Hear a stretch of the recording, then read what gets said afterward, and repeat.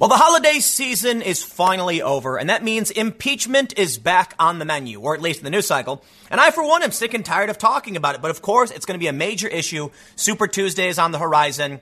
They're now going to start figuring out what they're going to be doing to articles of impeachment. But if you're as tired of impeachment as I am, I have good news.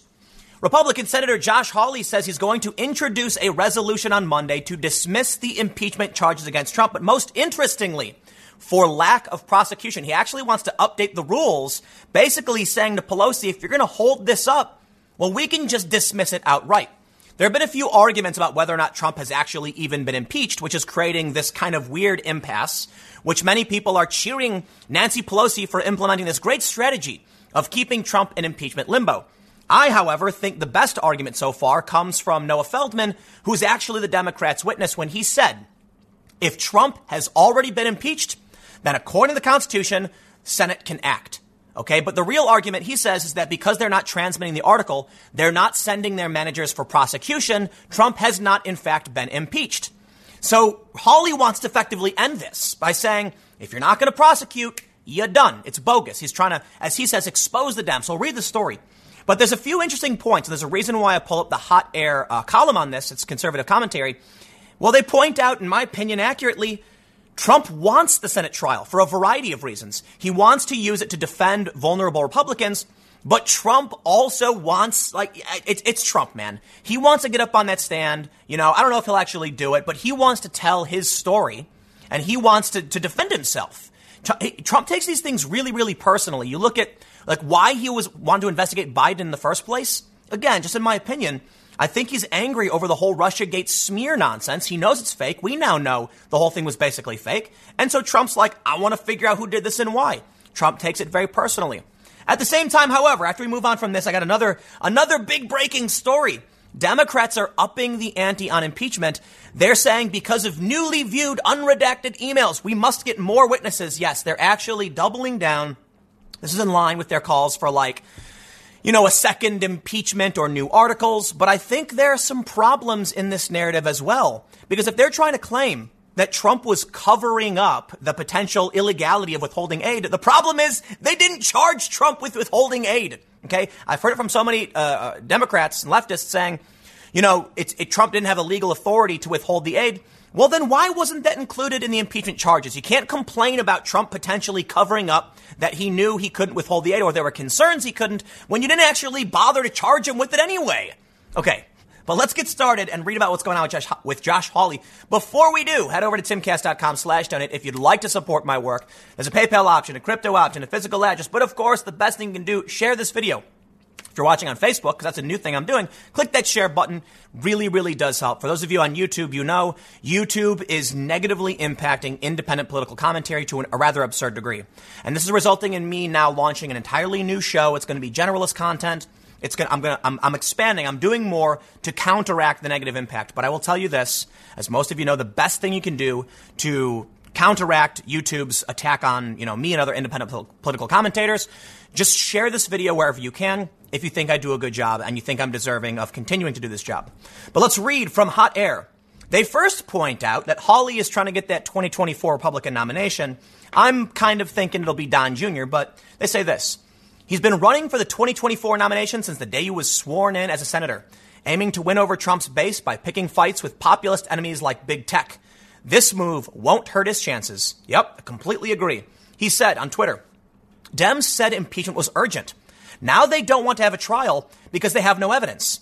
In real world, if prosecution doesn't proceed with the case, it gets dismissed. So on Monday, I will introduce measure to dismiss this bogus impeachment for lack of prosecution.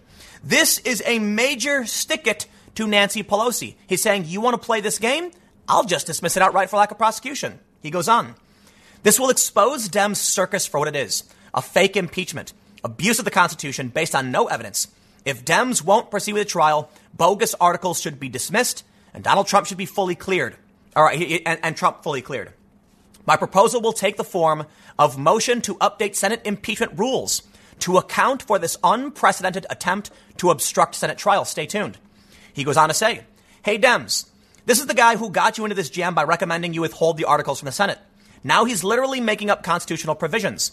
Constitution says nothing about filing articles in Senate or otherwise giving House power over trial. So he's referencing Lawrence Tribe Law, who says this loony idea is no. I'm not going to get into the whole debate between the two. He goes on to say, the Constitution says House has power to impeach, Senate has sole power to try impeachment cases. For the first time in history, Democrats trying to obstruct an impeachment trial. Senate should update its rules to dismiss these bogus articles if House Dems refuse to try their case. I'll do one more for you. Trump's not accused of any statutory crime, okay? I get it. And we've already seen liberals push back saying, oh, but Trump obstructed. Sorry, man. Trump didn't commit any single crimes. I don't know what you're obstructing him for. And I'll get into that in the next part, because I do want to read a little bit about this as to why Republicans actually disagree with Hawley on this issue. But for the most part, let's just jump right in. I want to save the segment on Schumer and the new emails. So we'll read this first and talk about Trump's, reasoning will stand target. They say Senate rules currently require the chamber to hold a trial once the president is impeached. McConnell himself has cited them as a reason for why he can't simply toss the articles of impeachment in the trash once Pelosi delivers them. In reality, he would want to hold a trial anyway, for the simple reason that it helps vulnerable Republican incumbents like Cory Gardner, Martha McSally, and Susan Collins to show voters back home that they're taking this case seriously. They're taking the case against Trump seriously before they inevitably vote to acquit. They're going to try to soften the political blow by doing the same prayerful shtick about their deliberations as Pelosi did for hers. No need to make voters on the other side any angrier than they're destined to be by appearing arrogant and contemptuous of the Democrats' allegations against Trump. Well, I'll tell you this. I hate the posturing. I hate the games. We know the Republicans are going to acquit Trump. In fact, there's even some Democratic senators who might do it because they're also potentially vulnerable as well. And there are Democrats that are blue in majority red states as well. So I think Trump's not going to be convicted on this. Okay. So I think it's silly that they're playing a game pretending to be objective. And you've got all these Democrats now saying Mitch McConnell has already violated his oath of the Senate by saying he'll work with Trump. Come on, man. Are we really going to play these games? We know exactly what the game is. Now, first of all, it was the Democrats who defected to oppose impeachment, not the other way around. We know where Republicans are going with this one, and I'm willing to bet there are going to be Democrat senators who defect, not Republicans. Okay, so you don't need to play a game.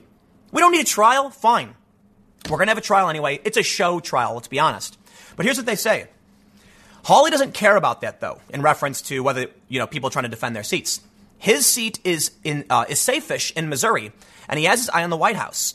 He'll be as contemptuous of the House effort as he can be in order to make an impression on Trump fans, even though his proposed resolution to change the rules would obviously be an uncomfortable vote for Gardner, McSally, and Collins. The base wants to see Pelosi punished for impeaching the president and for her dopey delay strategy in refusing to send over the articles. What better way to do that than to change the rules to empower the Senate to dismiss impeachment if it isn't brought in a timely manner? Federal courts allow it in criminal cases. Why should impeachment be different? It's a really good point by Hot Air. I thought this was a great article, by the way. Two problems, though. First, Trump wants a trial. I completely agree. That's the only bit of leverage Pelosi has over McConnell in her delay strategy. Mitch can't ditch the trial process a la Hawley's idea because Trump doesn't want him to. The president's frustrated that his side hasn't had an opportunity to engage on the merits of the Democratic case, and now he's about to get it. Gardner et al. Can and will cite that too when they inevitably vote against Hawley's resolution and Trump fans start complaining about it. The president deserves to be heard. Why does Hawley want to deny him that opportunity? They go on to say that it's too soon for the nuclear option that Hawley has in mind. But I got to say this. I actually kind of agree with Hawley. Listen, man, I'm not saying this because it's about whether you like Trump or not. I know I have to tell you that all the time, but it's true. It's about process. In an impeachment, it's my understanding based on literally everything I've read from the Republican to the Democratic arguments, they need to appoint prosecution managers and announce the impeachment, and they're holding it up, and Democrats have bragged about it. They've bragged about how it's frustrating Republicans. Hawley says it's lack of prosecution. They do it in federal courts. Let's do it. I don't think Hawley's wrong on that one. I don't think they should use the process for a political game. That goes for Republicans, too. They were complaining about the early hearings. I can understand why they were. When Schiff was doing the basement hearings, because the Democrats were leaking information to make Trump look bad out of context. I understand all that. But now we've got the Democrats who have argued that they're attacking the process, quite literally using process to obstruct the impeachment trial because they know they're going to lose. Listen, man, when the people of this country vote, that's what you get. I'll throw some shade to McConnell over Obama's appointees. He says his argument is basically the Senate and the executive branch were of different parties, so we should have an election to see where the people stand. I don't care for that. No, I'm sorry, dude. The president's the president. Obama was in office. He should have got his appointee put to vote. That's how the game should have been played. And now people are always trying to change the rules to benefit their side. I'm not playing that. I don't like what Pelosi is doing. It's jamming up the system. The Senate is controlled by Republicans. The American people have already spoken. Stop playing games. Both sides have done it. Both sides try to put up their argument for what makes sense. In this instance, I'm done. I like Hawley's idea. Shut it down. But I got more for you because, of course, Democrats aren't backing down. Schumer says new unredacted emails show need for impeachment witnesses. I disagree. Oh, man. You know what? Listen. A big story is going around about newly unredacted emails. They're basically saying that it provides evidence Trump was trying to cover things up because he redacted part of the emails, where the Department of Justice was basically saying, hey, we can't do this right. So Schumer is coming out. I'm not going to read through this for the most part. I'll give you the gist. All right. They say, Schumer is basically saying he's literally saying, here's a quote. The American people deserve a fair trial that gets to the truth, not a rigged process that enables a cover-up. Senator Minority Leader Chuck Schumer, a New York Democrat, said Thursday. Okay. They're referring to a report from a liberal group, Just Security. They say it reveals an email on August 30th from Michael Duffy, the Associate Director of National Security Programs at the Office of Management and Budget to the Pentagon, in which Duffy calls the delayed security aid a clear direction from Trump. Let me just stop you right there. One of the first bombshells was they were like, newly released emails prove Donald Trump ordered the hold on Ukraine. And I'm like, what? And? What does that mean? So what? Did you accuse him of withholding aid? Of course. I thought that was like canon in like the impeachment saga that Trump wanted to withhold aid from Ukraine. They've even said it because they weren't convinced Zelensky, the new president of Ukraine, was on the level. Now they're like, the emails show it came from the president. And it's like, what? What else is new? Well, I'll tell you this. The president himself has responded. I will read his response before we move on. Trump tweeted a quote from Christopher Bedford of The Federalist saying, there is nothing new in these emails at all that's been discovered. It's exactly what we knew before, which is that the White House and political figures wanted to cut off aid. Trump wanted to question aid to a number of different places that he thought were wasteful, and the career staff, as they always do, pushed back and made a million excuses as to why they could not possibly stop spending U.S. taxpayer money. There was a back and forth over the legal arguments, and the White House decision was followed, and then it was withdrawn. The Democrats' argument for impeachment has not gotten stronger over the last few weeks. As Senator Josh Hawley just said, he's going to enter a motion to dismiss the impeachment trial because it's never actually been brought to trial. So here's the thing. I don't know what we're learning from these emails. I gotta be honest, right? We have the story, an analysis from the Washington Post, new cover-up questions in Trump's Ukraine scandal. And they're basically saying, he opens with one of the GOP's main arguments is that Trump released the aid and there was no quid pro quo. But he goes on to mention this story from Just Security. They say they were able to view unredacted emails in which the Office of Management and Budget and the Defense Department discussed the withholding of military aid. The big new takeaway is that there was significant concern within the Pentagon about the legality and sustainability of the hold. Despite that, according to one email from top OMB official Michael Duffy on August 30th, there was clear direction from POTUS to continue the hold. Okay, that may be very damning. This may be the smoking gun. Donald Trump himself ordered the hold. It would be if they actually charged him with a crime. It would be if they actually said withholding the aid is not, you don't have the legal authority to do it. It is an illegal action. They don't. We know Trump did it. So look, listen. I'm not going to act like Trump's, and his administration are walking away scot-free here. But the worst thing we have from the story, I got to say, at least in my opinion, because I'll show you some stuff. Listen, what we have here is that Trump and the Department of Justice redacted things for dubious reasons. That's their main argument. They're not arguing Trump committed a crime. They're not arguing anything but beyond why were these emails redacted. We can't seem to say why. Oh, so that's what you're ending up on. You're going to add an article of impeachment because certain information was redacted when it didn't need to be, or you don't understand why it was. Listen, all of this thing has been one big political posturing from both sides. And I got to say, man, There's nothing here. Of course, that means I'm biased, I suppose, but I just literally don't see anything. I think I've fallen into that camp of independents who are like, I don't know what you're impeaching him for. He's not committed of any crimes. Okay, this has been the principal point. Every impeachment before him, there's been legit crimes. Bill Clinton was perjury. And I believe actually obstruction of justice. Trump is like, they're going after the process. You know what, man? They accuse the Republicans of going after process, and they say, like, when the law is not on your side, attack the process. When the process is on your side, cite the law. They're literally doing the same thing. The law is on their side. Trump did not commit any crime, so what are they doing? Well, he redacted papers for dubious reasons. Okay, listen, let me show you something. Check this out. Natasha Bertrand reports through a tweet, an entire draft letter from the Deputy Defense Secretary to the acting OMB director warning that, quote, we have repeatedly advised OMB officials that pauses beyond August 19, 2019 jeopardize the department's ability to oblige USAI funding prudently and fully. And this was blacked out by the DOJ. So what? Okay, listen. The aid was released on September 11th. We've known this. This is an NBC story. When is this from? This is an NBC story from a month ago. November 14th, nearly almost 2 months ago, a month and a half ago. We knew when the aid was released. It's not a secret. It was released nearly a month after they were concerned. Why is anyone bringing up that this information was known? They didn't actually even go after the president for withholding the aid. The only reason it matters, whether or not they were concerned about the date, they didn't even say it was illegal. They said it would hurt their ability to obligate the funding, potentially and fully. So I don't know why it was redacted. Okay, great. Trump, the DOJ shouldn't have redacted it. I'll tell you this, man. There have been many circumstances where it seems Trump has kind of overstepped things, which results in this weaponization by the left. Trump shouldn't have been on the call with Zelensky. He should have just had the DOJ and the appropriate channels go through those motions and bring those things up. Simply because he stepped forward and took action, they're now using it against him. Okay? Now we have this. They were concerned about, pausing it beyond the 19th. Well, they literally did. And the Democrats haven't said Trump did anything wrong by doing it other than going against foreign policy. They called it an abuse of power, not a crime. So why does it matter if something was redacted? I honestly have no idea.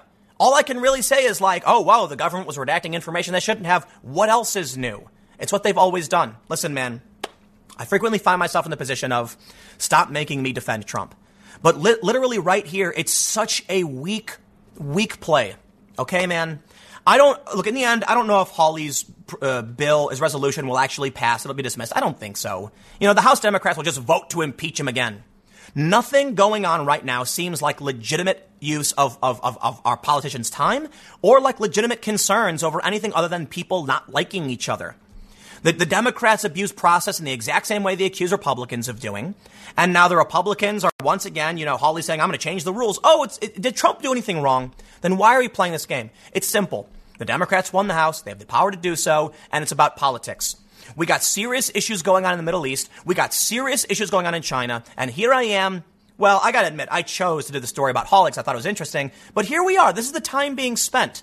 They're like, these emails prove Trump, DOJ redacted things they shouldn't have. And did you accuse Trump of you know what, man? I made that point. But here's what I love. Take a look at this. Here's the, I'll cite this real quick. The Washington Post. The GOP's favorite new Trump impeachment defense. He isn't even accused of a crime. Right. He's not. But, let me show you this. Vanity Fair says damning new emails show Trump knew he was breaking the law on Ukraine. Oh, he knew he was breaking the law. Come on. No, it's all dubious. The left-wing outlets are going to frame it this way. This is hyperbolic. It's not the case. Okay? It is not the case. If it was, there would be headlines across the board. Everybody would be screeching. It's not. I'm sorry. This story's from yesterday. Or how about this one? Talking Points memo. Explosive new emails add to pile of evidence that Trump personally ordered Ukraine aid freeze. Even Talking Points memo isn't playing that line that Trump knew he was breaking the law because it's hyperbolic. And it's stretching it beyond recognition. They knew there were legal concerns. Was it completely illegal? No, it was a process dispute. Once again, Trump, they say he doesn't have the legal authority to do it. Is it a crime for him to say don't do it? Who's the one who actually held up the aid and who's going to be held responsible? I don't know. Okay, man. Let me tell you something. There is a system in place. Okay, there are checks and balances. Trump should not have withheld the aid. Is it an impeachable offense? Honestly, I don't know, but I'll tell you this. The Democrats aren't actually charging him with doing anything illegal. So I think the answer is I have to lean towards no. It was inappropriate.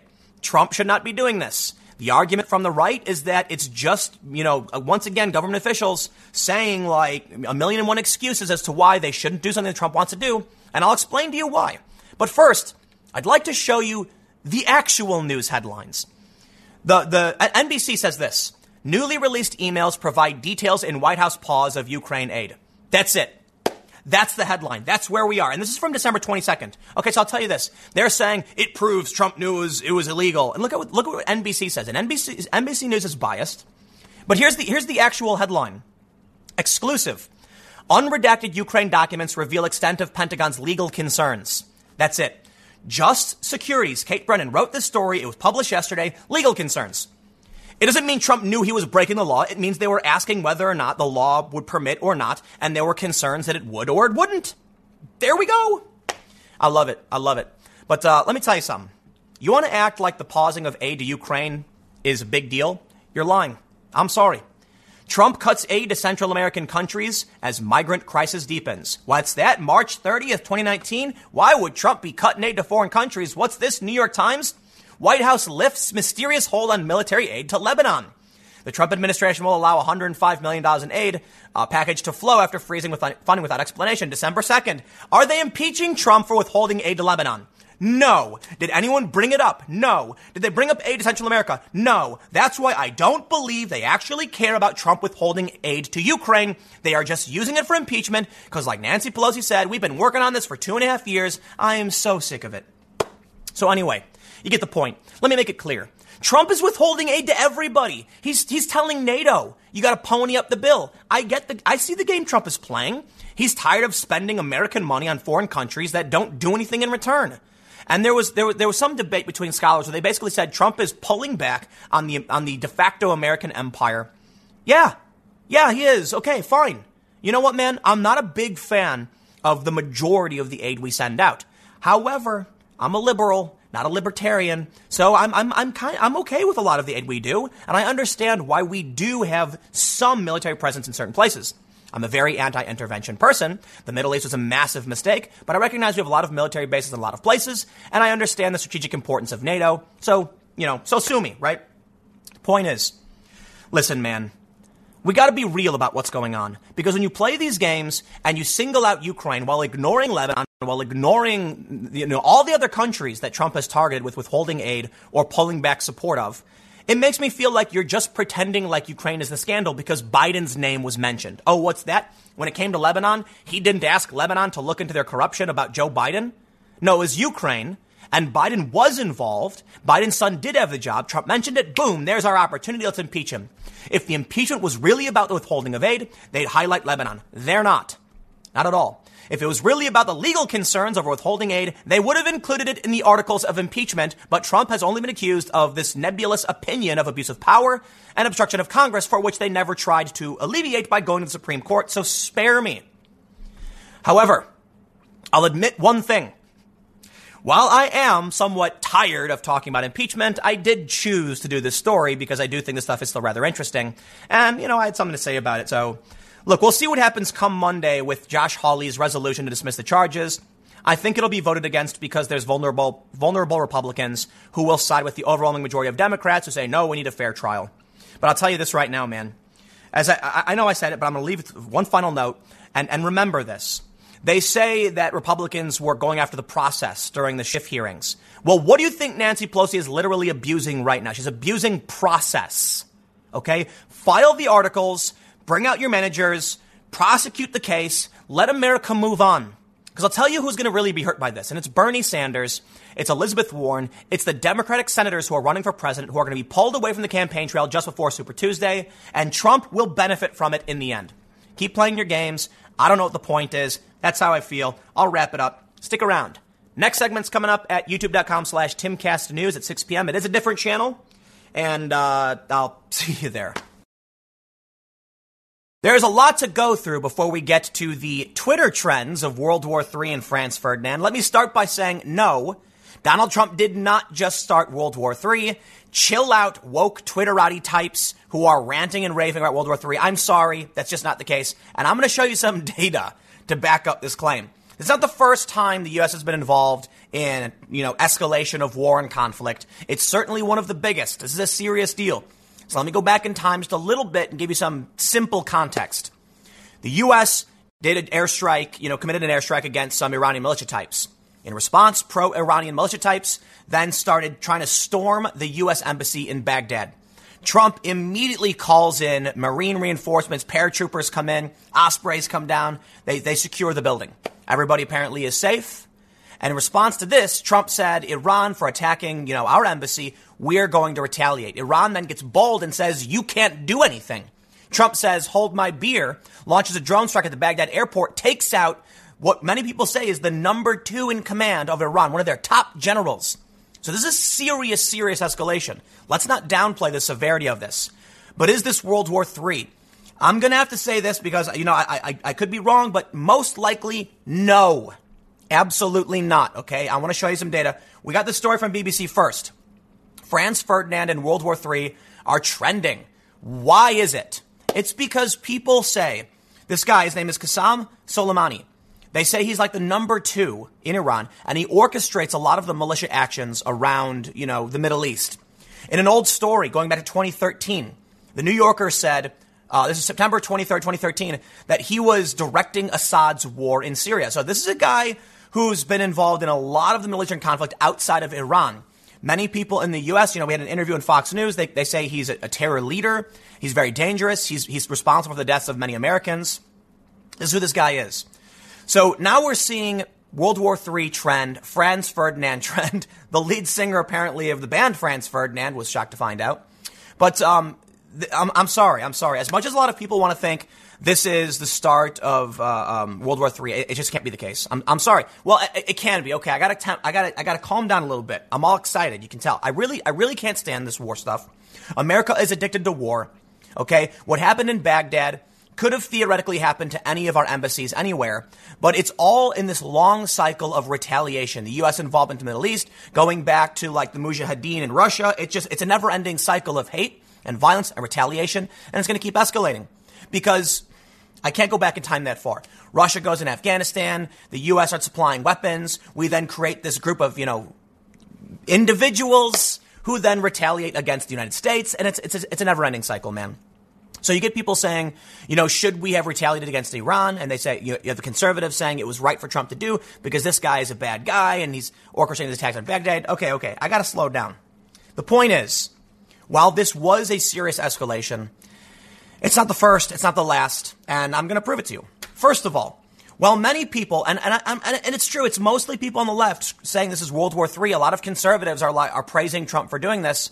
The fact of the matter is, right now, Black Twitter is trending substantially higher than World War III. Now, I know, on the trend list, World War III is number 1.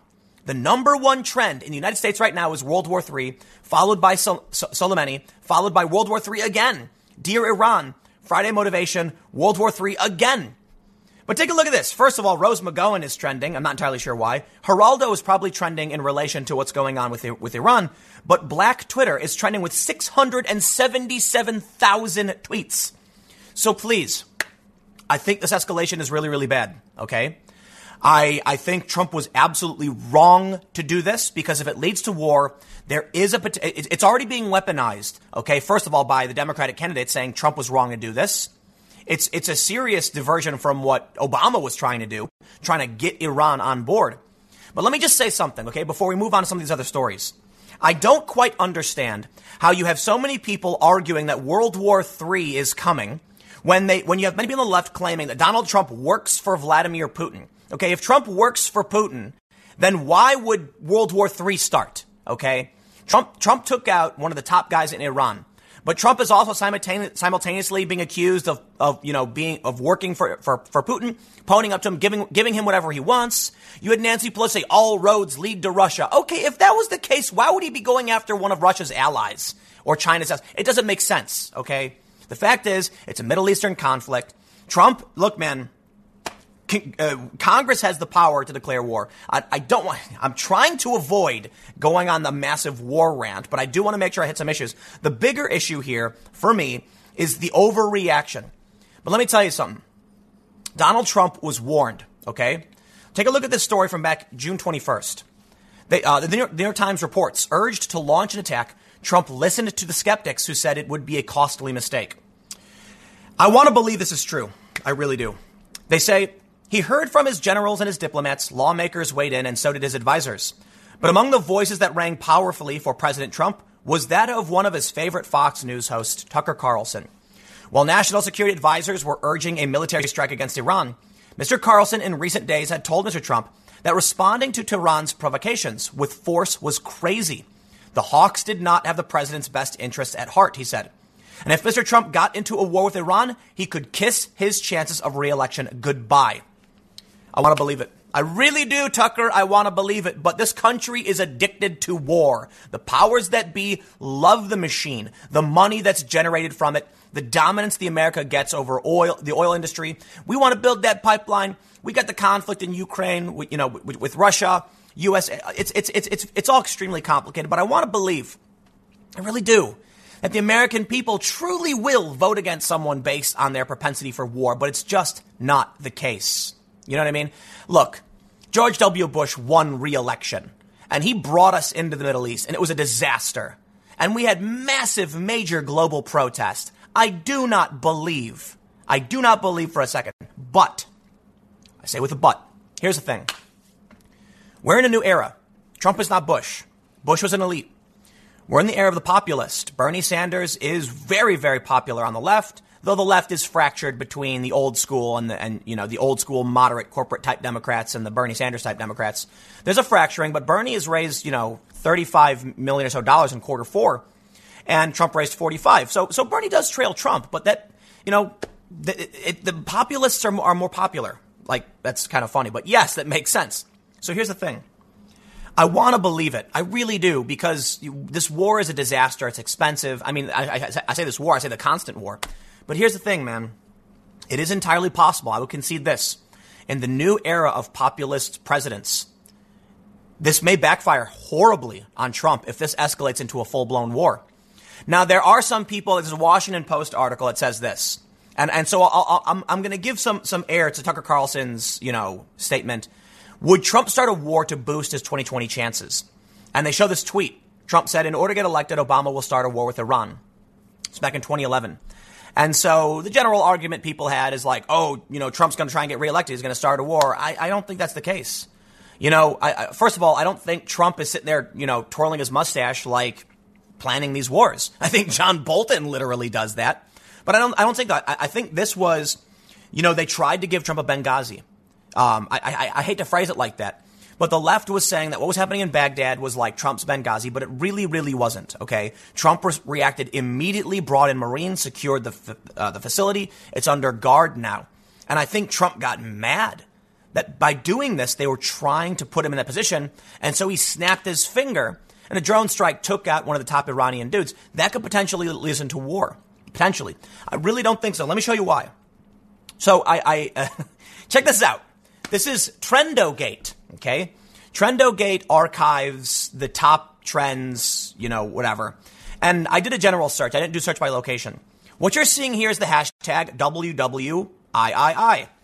And we can see that World War III was trending back in 2017 for about a day, and then the next time it started trending was 2020. Okay, you may be saying, so what, World War III has trended one other time, very briefly, and now it's trending like crazy in the United States? Okay. We can see that today, World War III is trending in a lot of different places. But wait, how about this? The phrase World War III, not just the hashtag. Well, this was trending across the U.S. October 25th, 2016, okay? And it went like World War III trends every so often. Then a couple months later, it was trending.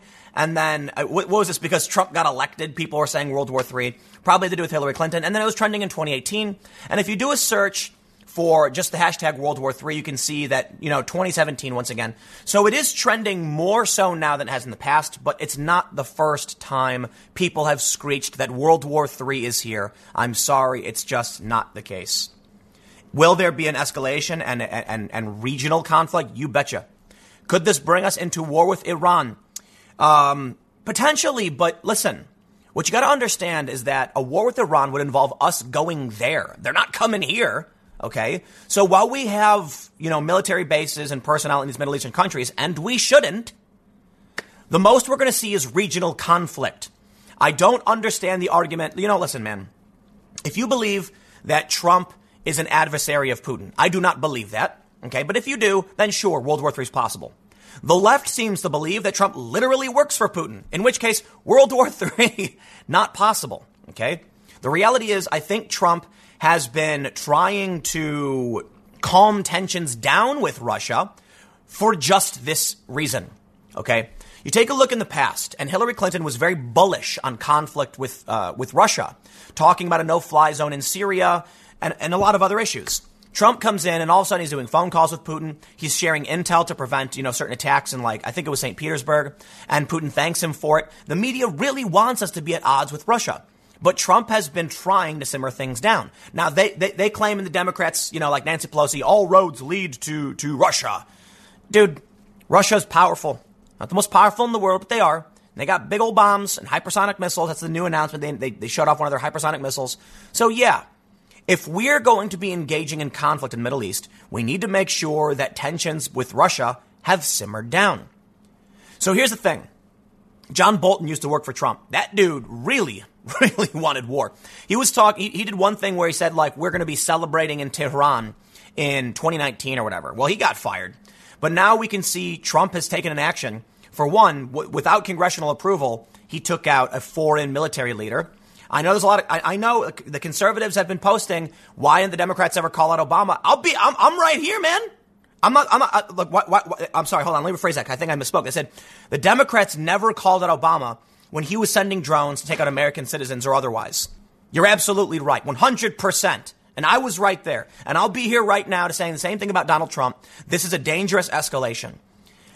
But it's not World War III, dude. Come on.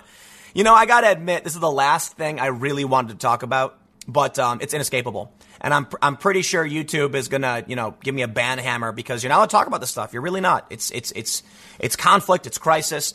The fact is, this dude that Trump targeted was a really, really bad dude. The fact is, Trump should not be targeting foreign military leaders. Congress has to approve of these things. Yeah, well, the Democrats won Congress. Maybe that's just how the system works. You guys ever play the game Civilization? When you choose the government of a republic, they stop you from starting wars and stuff like that.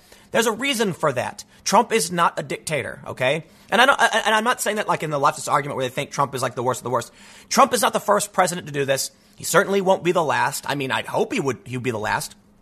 But we can see what Obama did. Nobody cared. Trump does it. Now everyone's up in arms. I can respect that argument from conservatives. It still doesn't justify striking a foreign military leader without congressional approval. Sorry. There's got to be limitations. And if you don't like the Democrats in Congress, too bad. Okay, this is not a country of kings. The fact is that while Trump and the Republicans can control the Supreme Court, the Senate, and the executive branch, the House went to the Democrats, and they can prevent him from doing things like this.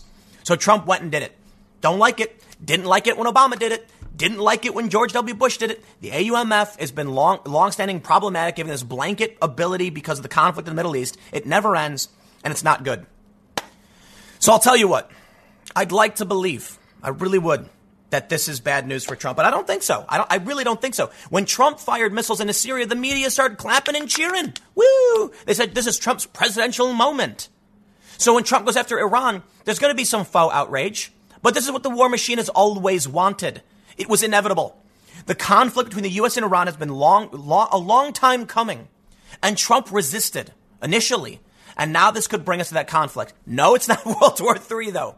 I do want to give a shout out, though, to Judge Napolitano. Fox News' judge predicts Trump will start a war with Iran and meet with Putin at Mar-a-Lago in 2020. Okay, Judge Napolitano is an awesome dude. I really like this guy. This was before Trump. It was announced that the drone strikes on the Iranian general. This was a day before. Judge Napolitano predicted Trump would start a war with Iran. And I think he's right because we've seen the signs. It's not even about Trump. It's not about Trump. This is what people don't seem to understand. The executive branch, the office of the president, is bigger than one person. And there are aspects of it that exist beyond the election. So Trump can come in and start slinging around, domestic policy and bolster the economy. But there is a war machine in play. It's not even about whether or not anybody wants or doesn't want it to happen. It's about the fact that the dominoes have been laid out and someone's going to flick them. Or they've been flicked a long time ago. So like I said, when these, pro-militia people come to the Baghdad embassy and start, stomping on the doors and trying to start a fire, and they did, and they try to, take out some American lives, this is because of a long-standing conflict, a cycle of violence and vengeance. It's not going to stop now. I'll tell you this, though. The U.S. is going to win it. It's going to be costly. What people need to understand about Iran is this is not Afghanistan, okay? This is not Iraq. This is a massive nation that is developed with a powerful military. This will not be like people expect it to be. It's not going to be one of these things where we go in and, I don't know how to compare it to anything else, but it'll be devastating. It really will. But let me highlight this. There's a reason why I pulled up Judge's this article on Judge. Notice that he said Trump will meet with Putin at Mar-a-Lago and start a war with Iran. If this was going to be World War III, and Judge is correct, Putin's not going to be coming to Mar-a-Lago unless it's to negotiate the end of World War III. Thus, it would be the shortest world war ever. Trump starts it in January, ends it in November with a nice winter getaway with Vladimir Putin. No, I'm sorry. You can't claim that Trump is going to be meeting with Putin at his resort hotel in Florida while simultaneously starting World War III. I think everybody needs to calm down. Absolutely needs to calm down. But I'm going to highlight a tweet from Mr. Cenk Uygur back in June 21st, around the same time that Tucker Carlson, was saying, don't do this, man. Cenk said, if real Donald Trump keeps us out of a war with Iran, then he will have been a better president than George W. Bush. Now, of course, many in the progressive left got really angry by this. I also want to mention there's a parenthesis there that I skipped over. He says, and doesn't end democracy before he leaves office. Calm down. Trump's not going to end democracy. Sorry. Nobody was there to call out Obama when I was screeching about all the same stuff, the NDAA, the AUMF. I was covering all the same stuff. Like Obama's sending drones to countries we're not at war with. American citizens were losing their lives under Obama's direction, okay? So please, everybody, calm down. This is not out of line with what America has always done and should always be criticized for. So here's the main point I want to make, why I highlight this. Even Cenk Uygur can point out that Donald Trump can be a better president than Bush if he just resists starting a war with Iran. It may be too late. But I don't necessarily believe this will result in a war with Iran. I'm not confident. I don't believe it. I don't. Like I said earlier, man, we would have to go to Iran. Now, it's true. We've been sending soldiers, I think Marines, to Kuwait. So we're staring down the barrel of something dangerous. And you got to keep in mind, too, that while Trump may be, inviting Putin to phone, to Mar-a-Lago, if that's what the judge thinks, and having these conversations, I don't think it's because Trump works for Putin. I think it's because Trump is trying to de-escalate things. But China is still there, okay? And China, Iran are still buddy-buddy. So there's still some serious risk. At the same time, man, let me tell you this. While I don't believe we're looking at the barrel of World War III, I do want to point out, we're in the 20s, okay? What happened 100 years ago? Not just that. I mean, this could be World War III. I want to be fair, okay? I'm leaning towards everybody needs to calm down, but it's possible when you look at what China's doing with the Uyghur Muslims, when you see what China is doing, and when you see what, the conflict between the U.S. and Iran, it may be something that starts a greater world conflict. But my conundrum here is about, for one, I don't like the U.S. taking these actions, going after military leaders without approval. It's supposed to be Congress. There's a lot of limitations. I don't think I'm doing it in the first place, whether Congress votes for it or not, because Congress votes for war. But I got to tell you this, man. We got a problem. You look at what China is doing. Okay, even CNN runs a segment talking about what China has been doing. They've been desecrating religious sites, or something like that. I don't have it pulled up, so you got to fact check me on this one. But I have serious concern that we may be entering the fray of a greater conflict. While a lot of people are saying World War III, I just want everyone to kind of calm down about it. So you get the point. I'll leave it there. Stick around. Next segment will be at 1 p.m. at youtube.com/TimCastNews. And I will see you all then. Yesterday on my main channel, which is youtube.com/TimCast, my main segment talked about blue states losing residents at alarming numbers. We have a kind of update to the story, and I want to follow up with a bunch of different ideas as to why I think this is happening. The Daily Mail reports, high taxes are driving people out of New York. More people are leaving the state than any other, with nearly 1.4 million residents moving away since 2010. They say census data revealed state's population decreased for fourth consecutive year, just one of 10 states which has seen a decline in population between 2018 and 2019. It's not just New York City, though. Illinois is losing residents, and that's a huge, blue state. Chicago, it's massive. And you also have California seeing a massive increase in what's called net domestic migration, meaning people who live in California are leaving California for other parts of the United States. While California did grow a little bit, I believe around 0.4%, I'm going to make a bold claim. I believe that it's fair to say failed liberal policies from these progressive bastions, cities and states are driving people away from them. And this means Democrats will be ceding political power. Now, I know I did talk about this a bit on my main channel the other day, but it's an addendum. I got to talk about these issues, man, because a lot of people are saying it's high taxes. Let me just stop you right there. High taxes are a contributing factor. They are not the only factor. I believe it's fair to say it is progressive laws. I know. Now I'm going to be told by the left that I'm being biased. But I tell you this, man, my position is always, listen, there's a lot to go through. Minimum wage laws, Assembly Bill 5 in California, and I want to kind of break down a lot of the things I've said in the past in one segment talking about how these blue states will lose political power. And let's start with high taxes. Then I want to talk about these new laws and why I don't think it's necessarily taxes, it's the laws. Before we get started, head over to timcast.com/donate if you'd like to support my work. There's several ways you can give. The best thing you can do, share this video. Because there's a lot of people who don't want to hear what I have to say, but I'm going to say it anyway. And you can help shatter some echo chamber bubbles, although most people don't care anyway. I mean, people who believe that jacking up the minimum wage is a good idea will always believe it, even though it's an archaic solution from 100+ years ago that doesn't necessarily apply today. Ask Andrew Yang about that. And even though progressives in California are screeching about Assembly Bill 5, which has basically ended the gig economy for the most part, people don't want to change their minds, okay? So let me just do this. First, high taxes, major factor. California and New York have some of the highest taxes in the country. Most of the blue states where you see people leave, most of the highest tax states are blue, and most of the lowest tax states are red. Kind of makes sense, doesn't it? So let's read a little bit from here, and I want to walk you through these points and explain to you this will result, in my opinion, in Democrats and progressives losing a lot of political power for a variety of reasons. I don't want to rehash the population stuff. We can see this graph here where domestic migration has gone down. Thousands of residents leaving. That's what it's showing.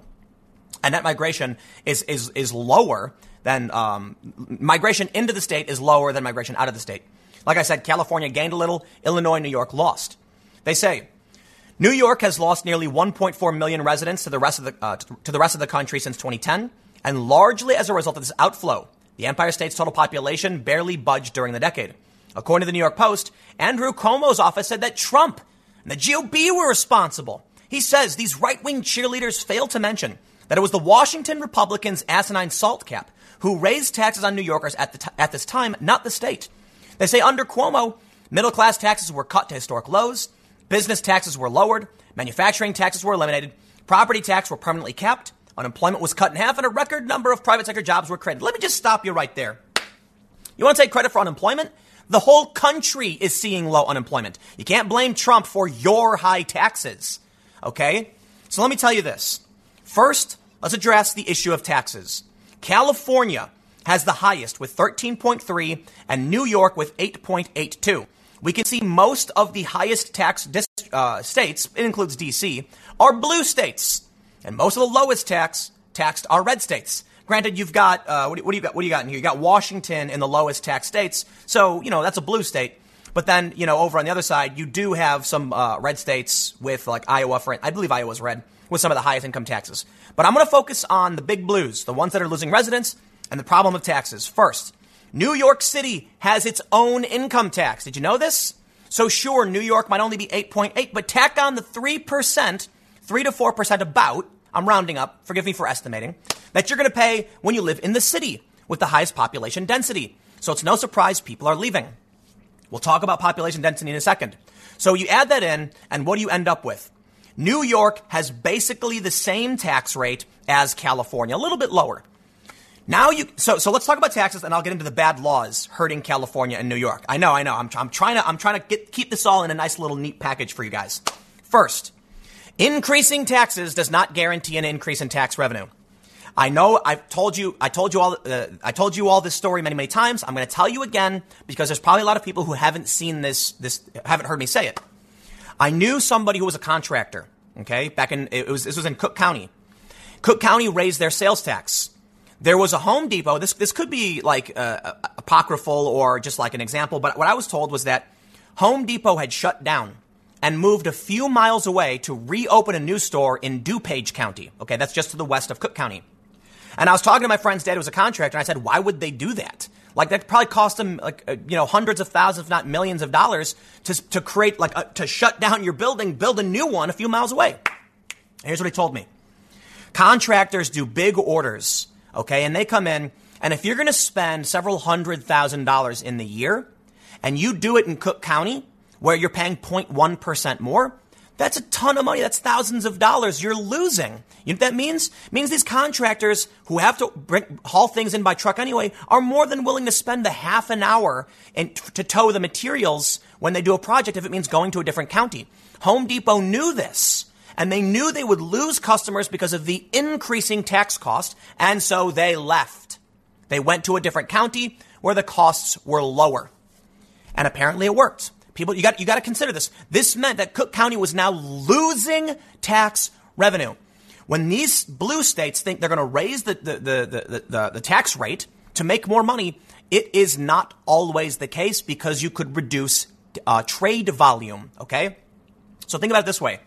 If there's $1 and every time someone trades it, the government gets a percentage, you could have a really low tax rate, but the trade goes back and forth 100 times and they extract more money that way.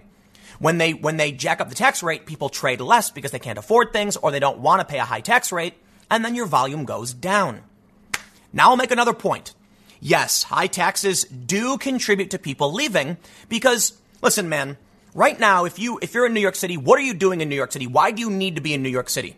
What job are you doing? You're not manufacturing something. You're probably working at an investment firm or a legal firm, or you're writing blogs about Brad Pitt's junk for some listicle website.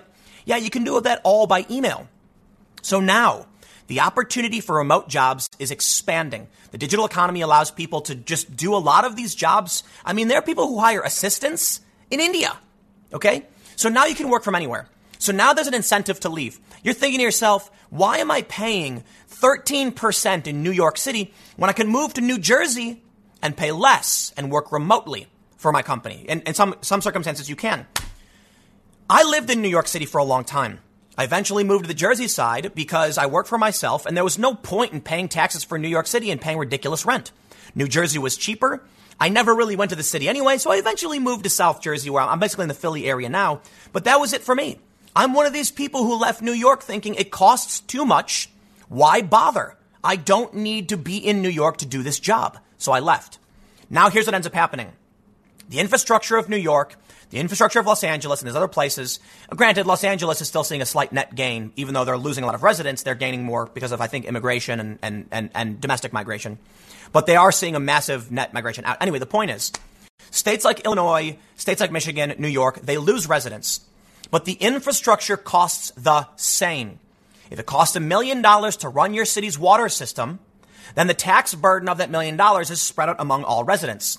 As more people not only have the ability to leave, but are driven out by these high taxes, then the tax burden for that infrastructure is spread out among all residents. To put it simply, 1 million people funding a $1 million system each pay $1 per year. 500,000 people supporting $1 million system are going to pay $2 per year. So the more people leave, the more your costs go up for these utilities. The high taxes are not helping. But again, it's also the digital economy. But now let's talk about the real issue. Failed progressive laws. I know. Bring it on, left, calling me biased and all that stuff. But I tell you this is a reason why I like Andrew Yang. Andrew Yang has pointed out increasing the minimum wage will not solve these problems. Bravo, good sir. Now, I'm not convinced that the freedom dividend he's proposing is going to solve any of these problems either, but he made a good point about the minimum wage. It doesn't change the fact that housewives, for instance, don't have access to the economy unless they're married. It doesn't change the fact that there are some people who lose their access to resources through no fault of their own. It's particularly complicated. And again, I don't think giving everyone $1,000 solves the problem, because that brings me to the first failed progressive law. New York City's $15 minimum wage increase. Let's talk about it. There are some good aspects to a minimum wage increase I agree with, but there's a lot of things wrong with it. The second failed policy issue I want to talk about, which is causing an exodus from these states, is California Assembly Bill 5, which just shut down the gig economy.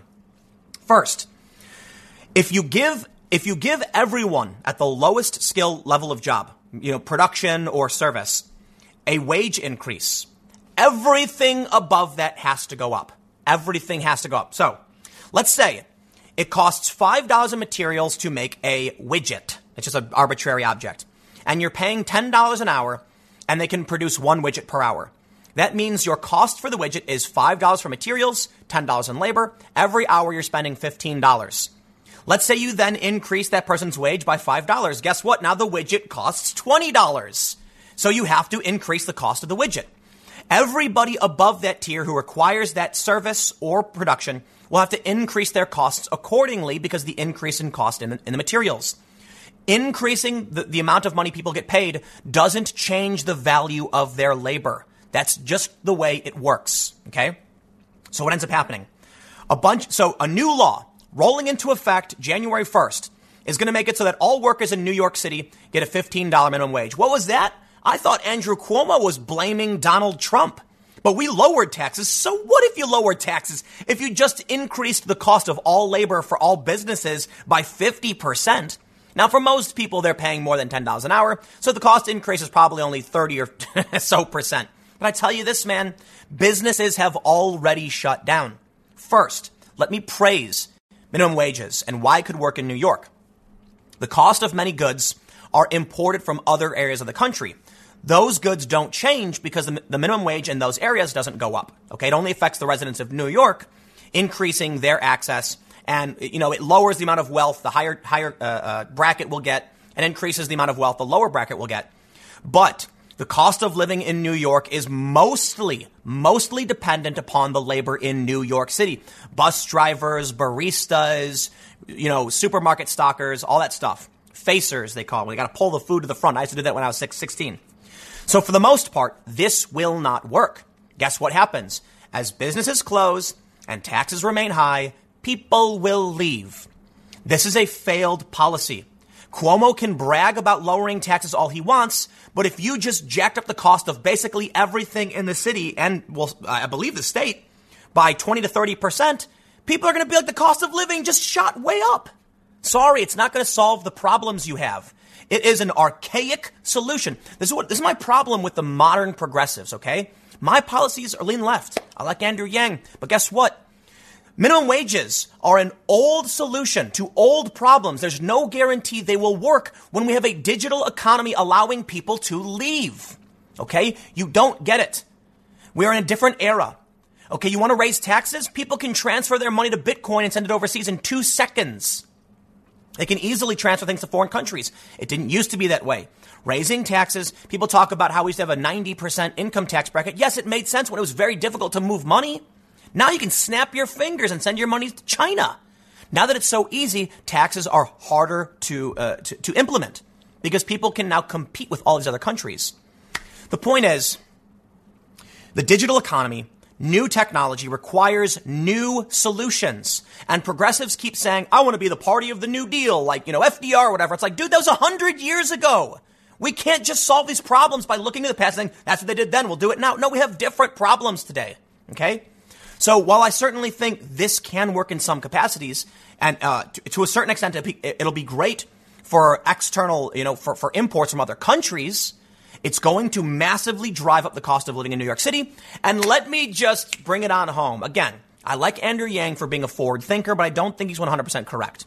California Assembly Bill 5. You know what this does? It basically shut down the gig economy. Uber drivers and freelance riders, among other people, are being shut down. And this is a progressive law. It was backed by the unions. And even though you have all of these riders, Uber drivers freaking out saying you are cutting off our access to resources, they don't care. So now we have created a new technology. Okay, you can write from anywhere. You can work from anywhere. You can use Uber and be your own boss. So what does California do? Shut it down. Look, man. They complain about Trump implementing, old solutions to new problems. They're literally doing the same thing. This, in my opinion, is going to force basically every single writer out of California. I don't know what you're going to do, okay? If you're a writer in California, these websites are already saying they're not going to hire you. If you're an Uber driver, you're already in trouble. And it's because of unions and progressives and Democrats, not because of the Republicans, okay? I'm not saying Republican policy would work any better. I'm saying we're looking at these states that are seeing massive exodus. The first factor is likely the ability to work remotely. The next is failed policies. High taxes combined with an inability to work. And what do you think you get? So again, California's got a lot of good things going for it. A lot of rich people live there. They're still seeing slow growth, but some of the slowest, but they are seeing some of the highest net domestic migration. Let me tell you why, man. You pass a law telling people they can't work. What are they supposed to do? So I mentioned this before. There's a website called Patch. They do hyper-local news for different areas. They've already said they're not going to hire people in California. This not only means freelance writers in California are out of work, it also means California will not be getting local news. They are quite literally implementing policies that are hurting themselves. Not to mention California's got a massive homeless crisis already. So now they pass a law making it harder to do a job. What do you think is going to happen to these people who are no longer allowed to work? Vox.com, VOX, laid off hundreds of people in California because of this. All of these freelance writers, they write, this is what I'm talking about with failed policy. You look at these blue states. They are on a track and they can't course correct. This is what the left tends to do. And it's why people don't even call me centrist anymore. Well, they still kind of call me centrist. But I'll tell you this. I've shown you the graph where the Republicans go up and the Democrats go far left. I'm in the center. I'm actually where Obama was. I'm not even, 10 years ago, I wasn't even a centrist. I was a liberal. Now, because the gap is so wide and I'm still kind of where Obama was, I'm not even considered center anymore because the left has gone so far to the left. The problem is, when it comes to government programs, do they work? The answer is yes, they do. Okay? And I will stand by that. However, at what point does the left stop and think and purge these programs when they've become cumbersome or fail? In the private sector, businesses work. And then sometimes, after 10 years, a business goes under because it's become obsolete. So the private sector works. Does that mean that private business does not work because they failed 10 years later? No, the private business worked perfectly, providing a service. Times changed. The business goes under. They could have adapted. Well, it didn't. Blockbuster was huge. So I look at this. I look at government programs the same way. Government programs do work. They can provide relief and help people. And I'm a strong supporter of many of them. The problem is they don't fail. The government just doubles down and keeps going. So the minimum wage worked for a variety of reasons. It's 100 years later. Things are changing. And what do? Just keep on keeping on. Don't stop. Don't reflect. Keep going. That's the problem of government. And the left tends to be a proponent of these laws that aren't necessarily helping. But I'll tell you what, man, you reap what you sow. Because in California, what happens? They passed this law because the unions wanted it. And now all of these workers are going to be without work. And California is going to see itself facing a much bigger homeless crisis. All of these things are tied together. I'll end with this. Why are people leaving California? It's gross, man. San Francisco's got human waste all over the streets. What do you expect? Okay? So I'll tell you what. As much as the left doesn't want to hear it, yes, high taxes and failed policy are hurting your political power. But that's the political marketplace, man. As people flee these blue states into red areas, that's not going to change the makeup for the most part. The Republicans will still dominate heavy Republican areas, and these bigger cities will lose congressional seats. That's what it seems like may actually happen. I think the internet is playing the biggest role. It's providing relief. But if the left doesn't learn to course correct and figure out when they've gone too far, eventually they will just lose their power and then the system will correct itself naturally. Of course, it might cause a major swing to Republicans, which I'm sure many of the cultural leftists don't want to hear. But hey, money talks, BS walks, okay? If you're going to increase the cost of basically everything and jack up the cost of living in New York City, people going to leave, okay? If you're going to pass laws saying you can't work in California if you're in the gig economy, people going to leave. And then you will have less votes. Welcome to the political marketplace. Anyway, there you go. Stick around. Next segment will be coming up at youtube.com/Timcast. That is my main channel. There's going to be some restructuring going on. I am preparing a new show. This channel is going to have an entirely new hour and a half of content every day. I am doubling my workload. I'm crazy. We'll see how it works. But stick around. Next segment's coming up at youtube.com/Timcast. Well, I'll elaborate a little bit. I might be moving every segment from this channel to the main channel. Then I'm planning to do a live show with user commentary. Like you can comment, because I haven't been doing live streams because of the way things are structured. It's going to be a new show. It's going to be, for the most part, no hard politics. It's going to be more cultural politics, things like this, right? I'm not going to talk about what, Trump is doing or Bernie says. It's going to literally be like policy, but it's going to be a lot of like cultural, political issues. So I'll talk about movies. The goal is to make two shows, an overtly political and then a more cultural. And I want to have a lot of guests on this channel. So this one will become more of like a generalist podcast with political issues, science, and probably like cool, interesting, weird stuff that I think, I don't get to talk about too much. Like I do the UFO videos here sometimes, and I know they don't do that well, but I love doing it anyway. So stay tuned for that. The work on my home studio is being done as we speak, and we are going to be at like, so the whole basement is finished as of like next couple hours. But then we got to set up the backdrops and cameras and technical equipment and things like that. So it's coming. I'm excited. But I'll be doing a live show, and it's going to be semi-produced. So I'll have a lineup of stories that are relevant, but the main political big breaking news will be my main channel, and this channel will be more stuff like analysis on minimum wage and like my personal opinions, and then like movies, reviews, and just like cool, interesting stuff. Space, interdimensional travel, religion, just kind of like general. And there's going to be a goal to have new guests as many times as possible. So I'll be like booking guests, bringing out researchers and scientists. One thing I really want to do is there's only like a handful of intellectual dark web people. And I want to find more academics, who are lesser known and talk about some of their research. So yeah, I'll leave it there. Stick around. Go to youtube.com/Timcast, and I will see you at 4 p.m. Rose McGowan tweeted apologies to Iran in one of the weirdest tweets, saying, "Please don't kill us. We're being held hostage." Virtue signaling gone wrong. Okay, let me tell you something. I am as anti-war as they come. In fact, I'm probably not the most anti-war person, because a lot of these people oppose war even when, like, you probably should. I just think, like, foreign intervention is a waste of money. We shouldn't be in the Middle East. Very complicated. But, man, the people on the left are so mad at Trump over what's going on in Iran that they lose their minds. And you end up seeing tweets like this from Rose McGowan. She said, you ready for this one? "Dear Iran, the USA has disrespected your country, your flag, your people. 52% of us humbly apologize. We want peace with your nation. We are being held hostage by a terrorist regime. We do not know how to escape. Please do not kill us." Whoa, dude. Hold on, man. I criticize Trump's decision to do the strike in Baghdad. I do want to clarify, too, though. I could be wrong. I could have been wrong then. I may be wrong now. But I was talking to some people, and I think under the current authorization for use of military force, the AUMF, Trump doing an airstrike against a known enemy of the U.S. in a country in which he was authorized to engage in conflict, Iraq, I think he technically was operating under congressional approval already. The problem is that this was an Iranian official, so it is complicated. And I do have another segment coming up after this to break down why the context is missing. But first, what I want to do is I want to show you the absurdity of the virtue signal. When you have no idea what's going on, so you tweet something insane like this. Okay, let me read a little bit first. Daily Mail says, Rose McGowan tweeted an apology to Iran after an airstrike ordered by President Trump killed one of the country's top generals.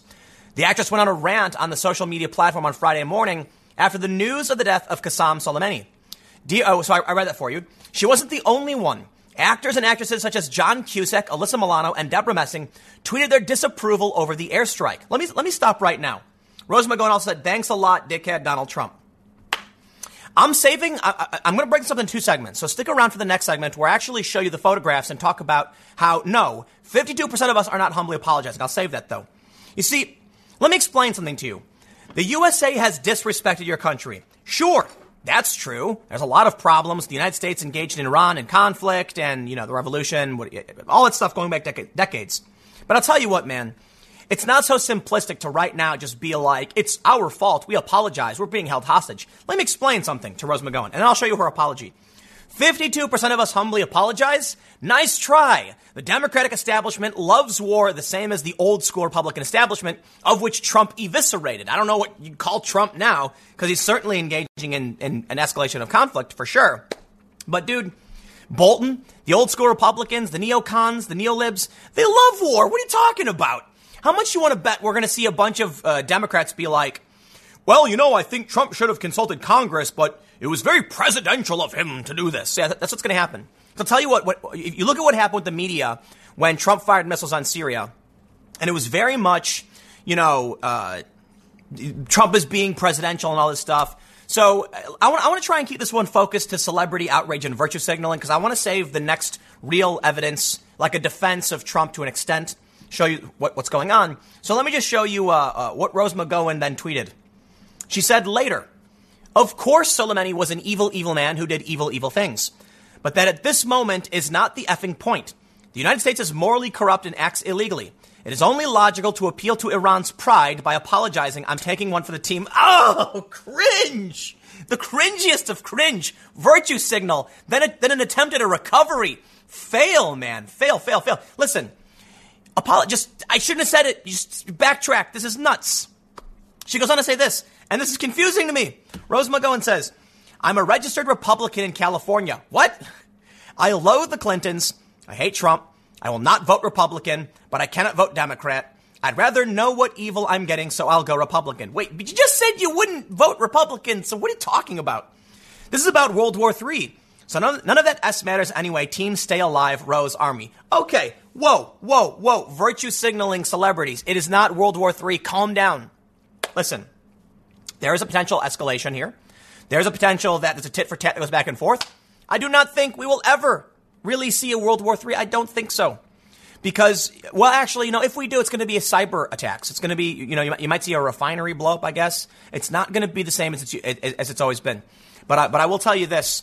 If you think that a war with Iran is a good idea, you got another thing coming, man. All right, I'll keep this to the celebrities. I know. Let's go down and talk about their virtue signaling, because I'm going to break this up in two segments, like I said. The United States is morally corrupt, as you said. Here's John Cusack. John Cusack, I don't know what's wrong with this guy. Like, he's blocked a bunch of people I know who are, like, libertarians, not even pro-Trump. Trump in full fascist 101 mode. Steal and lie until there's nothing left and start a war. He's so idiotic. He doesn't know he just attacked Iran, and that's not like anywhere else. Man, it is so cringe-inducing to read from these celebrities who are only saying this. They're only saying it now. I'll tell you what's so infuriating. It makes me angry. I tweeted something about Trump, and I got a bunch of people saying things like, where was the outrage when Obama was doing this, Tim? Wrong person, mother effers. I'm not going to swear. I was ragging on Obama the whole time, okay? I'm probably on my other channel. You can look at old videos of where I'm like talking about Obama getting the NDAA ability, the indefinite detention provisions. I've repeatedly ragged on Obama for all of this stuff. You ain't playing that game with me, okay? Now, I think what Obama did is exponentially worse than what Trump did. Let's be real, okay? What Donald Trump did is targeted an enemy of the U.S. in a country in which, I believe, I could be wrong, we're authorized to use military force. Obama was targeting American citizens, okay? Multiple American citizens, thousands of unauthorized extrajudicial assassinations, especially in places like Yemen where we are not at war. So I'll tell you this, John Cusack, Alyssa Milano, you know what, man? I thank you for finally coming out and criticizing the president, but I don't believe it. I'll tell you why I'm mad. A lot of people have said, it's not about whataboutism, Tim. We're just now realizing how bad it is. Don't give me that BS. I don't want to hear it, dude. Just now learning how bad it is. Fine, blame the media, I guess. But I know the only reason they're coming out and saying this is because the orange man is bad. Fine. I'm to an extent, I can recognize, call out the executive branch for their insane BS. But the only reason these celebrities are saying this is because it's a virtue signal. The orange man is bad, therefore now we're against war. You know what? Fine. I'll take it when you're willing to offer it up. But just know, the reason why I will not defend these people when they call out Trump for this stuff is because the moment the Democrat gets elected, they're going to do the exact same thing. And where will these people be? Poof, gone like smoke. They will not come out. They will not call out Obama. They'll hold up signs saying George W. Bush is literally Hitler. Obama gets elected, ramps up extrajudicial assassination, gets the authorization for military force re-upped over and over again, gets the NDAA, the National Defense Authorization Act, indefinite detention provisions. And where might these celebrities be to be the moral conscience of America? Oh, they're gone? They still love Obama? I tell you this, man. A Gallup poll showed Trump and Obama are both tied for the most, admired American. Obama, who blew up kids. You know what the Obama administration was doing? They were sending drone strikes to the Middle East, blowing up young men and saying, but they were military aged. That means they're combatants. Welcome to America. This is what America does. There's this 18-year-old dude carrying a couple buckets of water to his village, and a drone blows him up, and they're like, but he was military aged. Where were any of these people? Nowhere to be found. So yes, I'll tell you this. I will criticize Trump, okay? I will criticize him for potentially escalating a very serious conflict. And I will also recognize targeting someone who's leading a group that is recognized as a terrorist organization by the United States in a country in which the president has been authorized is infinitely worse than the targeting of American citizens like Obama did and the extrajudicial assassinations led under Obama. I am not saying that Trump isn't doing wrong. I'm just saying Obama did bad, real bad. Trump is doing pretty bad too, and he's doing worse in a lot of ways, and he's doing slightly better, I think, in some ways. But I'll tell you this, man. This video, I'm keeping the moral outrage on the people pretending to care about war. There have been many of us on the anti-war left, or moderate left, whatever you want to call me, for a long time.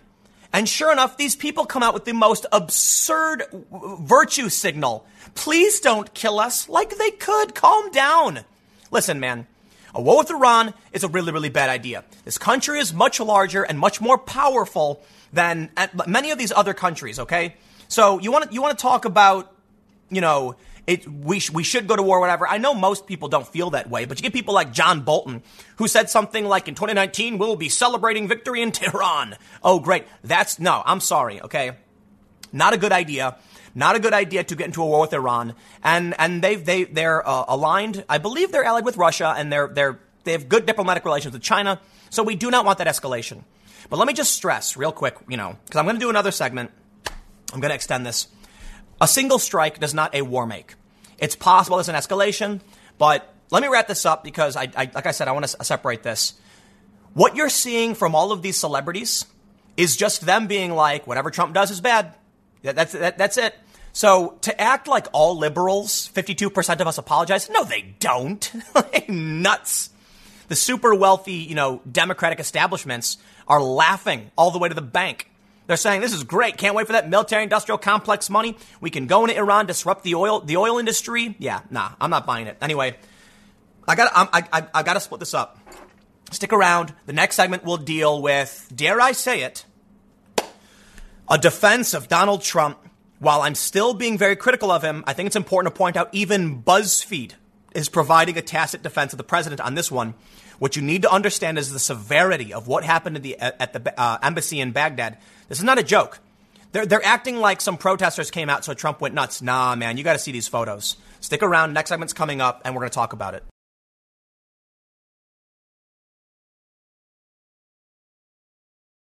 I want to follow up on the segment I just did. If you didn't watch it, go check it out. It's uploaded already. It's about Rose McGowan and the celebrity virtue signal around Iran and Baghdad and this Qasem Soleimani thing. And I got to say, man, the main reason I did that segment first and why I'm breaking it up is that this is a more serious, political issue. I want to focus on some of the photos published. BuzzFeed says these photos show how destructive the U.S. embassy attack in Iraq was. Listen, man, I do not like the fact that the United States is in the Middle East. I do not like the fact that we're building military bases and maintaining them all around the world. I do not like the fact that America is intervening. But one big piece of context missing from all of this is the severity of the attack on the embassy and what's happening. We are not talking about 100 protesters waving little flags and doing an Antifa, mishmash with some rocks. We're talking about fires being set, rooms being blown out, people nearly losing their lives, Trump calling in, marine intervention to defend the embassy. We're talking about an attack on an American embassy, which is sovereign American territory. This is an escalation. Now, listen. It doesn't mean Trump is right. I'm still very critical of him because escalation isn't always the answer. Conservatives like the fact that Trump, he put up instead of shutting up. Obama would have shut up. I think escalation is a bad idea, but I think regardless of your opinion, people are not looking at the actual photos about what happened. These virtue signaling leftists like Rose McGowan don't realize what actually went down. Like, this was basically a militia assault on American territory. Okay? I get it. We're not supposed to be in Baghdad. We shouldn't be there. It's all really, really bad. Okay? One thing leads for another. It's a never-ending tit for tat, and I oppose it. But I gotta point out, we're not talking about some protests and then Trump losing his cool. We're talking about an actual assault on American soil. Even BuzzFeed, okay? The attack, prompted by protests over American airstrikes, destroyed the reception area but caused no injuries. The siege ended on January 1st. I saw this from BuzzFeed, and I was really surprised because showing these photos and talking about the severity of the attack it's like a tacit defense of military action. I'm not surprised. They say the U.S. Embassy compound in Baghdad was attacked on December 31st, 2019 by crowds protesting the American airstrikes against bases of Kataib Hezbollah, a Shiite military in Syria and Iraq. The airstrikes were in retaliation after American troops were wounded and a contractor was killed in a rocket attack in Kirkuk on December 27th. Let me just tell you, man, it's a tit for tat, okay? We're not talking about Trump being like, a bunch of protesters showed up, we better send a bomb, and blow up this guy. No. Americans were targeted, so the U.S. retaliated. This has been a long time coming, okay? A contractor was killed, so Trump said, take out the militias, in retaliation. So then they're calling it a protest. Full stop, man. These were militia supporters trying to, they were trying to, destroy the embassy. I'm not gonna sugarcoat it, man. They tried to burn the place down. And Trump immediately called in reinforcements. This has been a long time coming. We are not talking about, all of a sudden a protest popped up. No, this is back and forth for a while. They say the attack further fueled tensions between the U.S. and Iran, which is a primary backer of Kataib Hezbollah. The U.S. military issued a strong warning that would preemptively strike Iranian-backed militias if there was any indication that more attacks against American personnel were planned. Early on Friday, a powerful Iranian general was killed in a U.S. airstrike near Baghdad's international airport. Okay, I don't like the idea of preemptive assaults in no way. So let me just condemn the targeting of an Iranian general. I know I think he's the former leader of the Iranian Revolutionary Guard. Now he leads a different group. He's basically one of the highest ranking officials in Iran. Listen, man, I understand this guy is doing bad things. He's planning bad things. But there is a lot more strategy to be considered beyond targeting this guy in Baghdad because you have the AUMF and you can. That's just my opinion, okay? I'm trying to be fair here. I think this is bad news for us in the long run. Now, I get conservatives are saying we got rid of a really bad guy, but don't think it ends here, okay? Somebody targeted our guys, so we targeted their guys. So they target our embassy, so we target their guy. Where do you think this ends, all right? Ending the cycle of fate can be difficult. And I understand this guy was really dangerous. He was working with Syria and other countries and Hezbollah. I get it, man. I'm not the president. I don't know what he knows. But the point of this segment is to try and be fair, even though I seriously will say it a million times, it's bad moves, okay? But even BuzzFeed is showing these photos. So if you're listening, I'm just going to try and describe some of what we're seeing. These are people who are wearing, camo gear. I don't know if you want to call them they're not just in military fatigues necessarily. Some may be wearing body armor, I'm not sure, but they're flipping vehicles, starting fires. You can see, some dude being carried. The next photo is I believe, of Americans. I'm going to try and skip over some of these photos because it's just showing American soldiers. A lot of these people are wearing masks. And then we can see the fires being started. The booth entry to the embassy burned down. Windows shattered. We have to be careful that people don't use subversive tactics to target our embassies. Okay? Let me make another thing clear. This wasn't like a protest in a country we retaliated against. It's not necessarily about Baghdad. American embassies are everywhere. Attacking an embassy could happen at any time. It's not like a military base was attacked. It's not like a bunch of soldiers were attacked. They targeted the embassy. So I want to make sure that's clear because, let's say a bunch of protesters showed up in France and targeted the embassy, okay? It can happen anywhere. But here's what I want to show you. They tried bashing out the windows, and it looks like the windows are seriously reinforced. They used fire. They used pipes. I am seriously impressed with these photos that these people got because this is war, okay? We got burning trash on top of a wall with barbed wire around it. We can see they were throwing what looks like mud or feces at the windows. But that's not the serious issue. Okay, people got injured. They show us how they were throwing objects, breaking the windows. This is not a protest, okay? This is essentially a retaliation, an act of war. Take a look at these photos. They ripped off the signs, U.S. Embassy service entrance. These are Iranian militia supporters or militias themselves. They pried off the sign of the embassy. If Trump didn't call in reinforcements, I believe Americans would be dead. They stole the emblem for the embassy. They took photos of the building burning. And then we have some photos of the totally burned out area. We've got a metal detector. It's all destroyed. I think we're lucky American lives weren't lost in this. I'm showing you these photos and explaining this because I want to make sure it's clear. Okay? It's BuzzFeed highlighting this.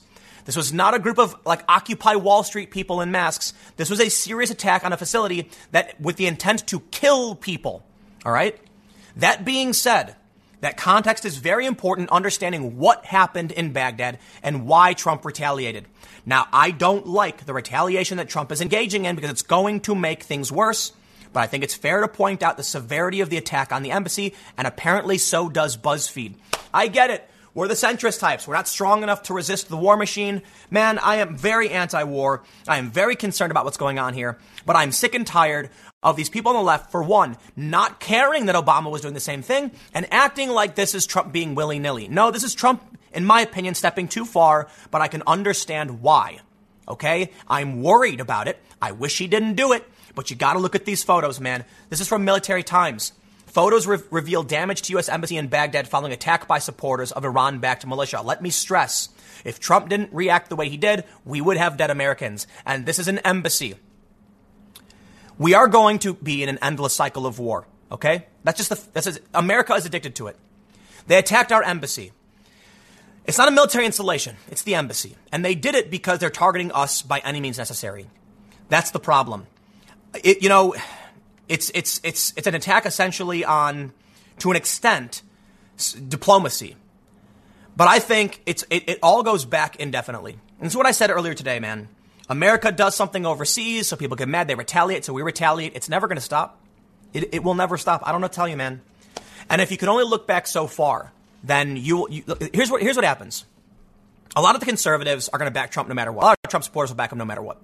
But you also have a lot of people saying, look what happened in Baghdad. This was a justified assault on a terrorist leader.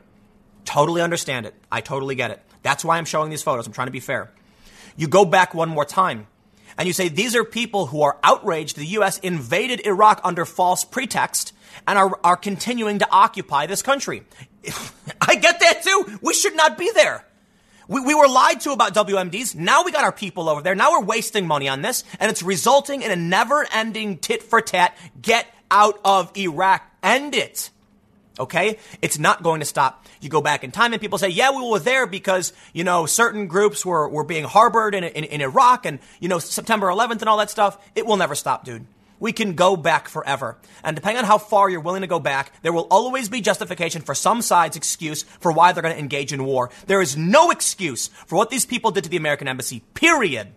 Okay? None. Attacking the embassy had nothing to do with, you know what, man? There's no excuse for it. I'll just leave it at that. Plain and simple. And there's going to be a bunch of leftists saying they were protesting America's occupation. They were fighting back. Okay, dude. You know what, man? Saddam Hussein was not a good dude. There were a lot of problems in the Middle East, and it goes back well before that. America should never have gone into the Middle East. And here we are. And now we should get out. It's going to get worse. You want to justify Trump's attack on this guy, Soleimani, because he's been leading attacks against us? We shouldn't be there. They're not coming here. Well, now they're gonna. So I don't know, man. Listen, I try to be fair because I recognize the argument as to why people support what Trump did with targeting Soleimani, all right? But I'm warning you right now, it's not World War III, okay? Let's calm down. It's just not going to stop. There's going to be retaliation for this, to which we're going to retaliate back. What are we supposed to do? We are not going to get into a ground war with Iran. That would be insane. Absolutely insane. The best thing we can do is GTFO. You know what? And they say, oh, but now that we've already gone in, it's going to get worse if we pull out. Yeah, too bad. Too bad. It's time to leave. They say it'll devolve into chaos. I don't care. You know what, man? I feel for the people who are there. I'm upset the U.S. went in the first place. We shouldn't have been in the first place. We were lied to get in there, and now it's only getting worse. America is on a drug that we were injected with back in the 2000s, and we can't stop because we're scared of the withdrawal, the literal military withdrawal and the figurative drug addiction withdrawal. So you know what, man? I don't know what to tell you. But it's not going to stop. It will not stop. It will only get worse. The only thing I can see is it's time to get the F out. But far be it from me to know. There's very few things that I will screech this loudly about. Because I don't know. I really don't. There's so much I don't know. I'll tell you this, though. It's like every day we hear about, oh, it's getting worse. Oh, it's getting worse. It's not getting better. We're not winning. We're losing. Why are we there? What are we doing? We secure on the poppy seeds, the poppy fields in Afghanistan. We secure in the oil fields. Don't care. Trump has made, well, actually it was Obama into the Trump administration. America's now the larger producer of fossil fuels. Okay, how about we GTFO? Yeah, people are saying Russia and China will move in. So you know what? We're doomed. Is that it? We're on a path to just everyone hating and killing each other? I guess so. Because apparently not even Trump can muster whatever is needed, the political force to get us out of these wars. A lot of people thought Trump was going to be the guy who was like, I'm going to end these wars. But Obama said the same thing. That's why people don't get it. Why I don't want to vote for Obama again, and why I'm not interested in voting for literally anyone other than Tulsi. Because even Tulsi, in my opinion, is gambling that she would actually pull out. I trust her.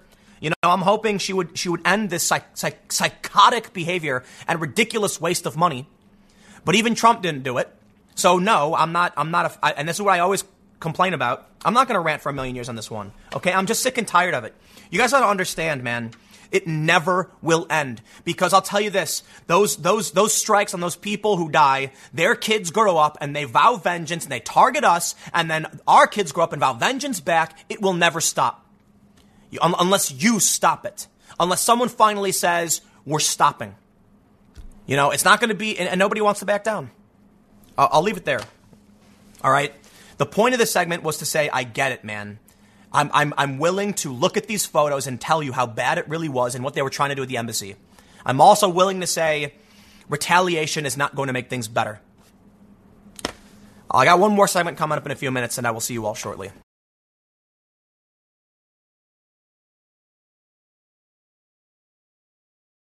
In a dramatic escalation of American asylum policy, the Trump administration, the U.S. government, is now enacting one of the most, I don't know what you'd call it, but this is, I don't know. It's hard to say. I want to say callous. I really do. Let me just tell you. U.S. is now sending asylum seekers across the Arizona border to Mexico to await court hearings 350 miles away.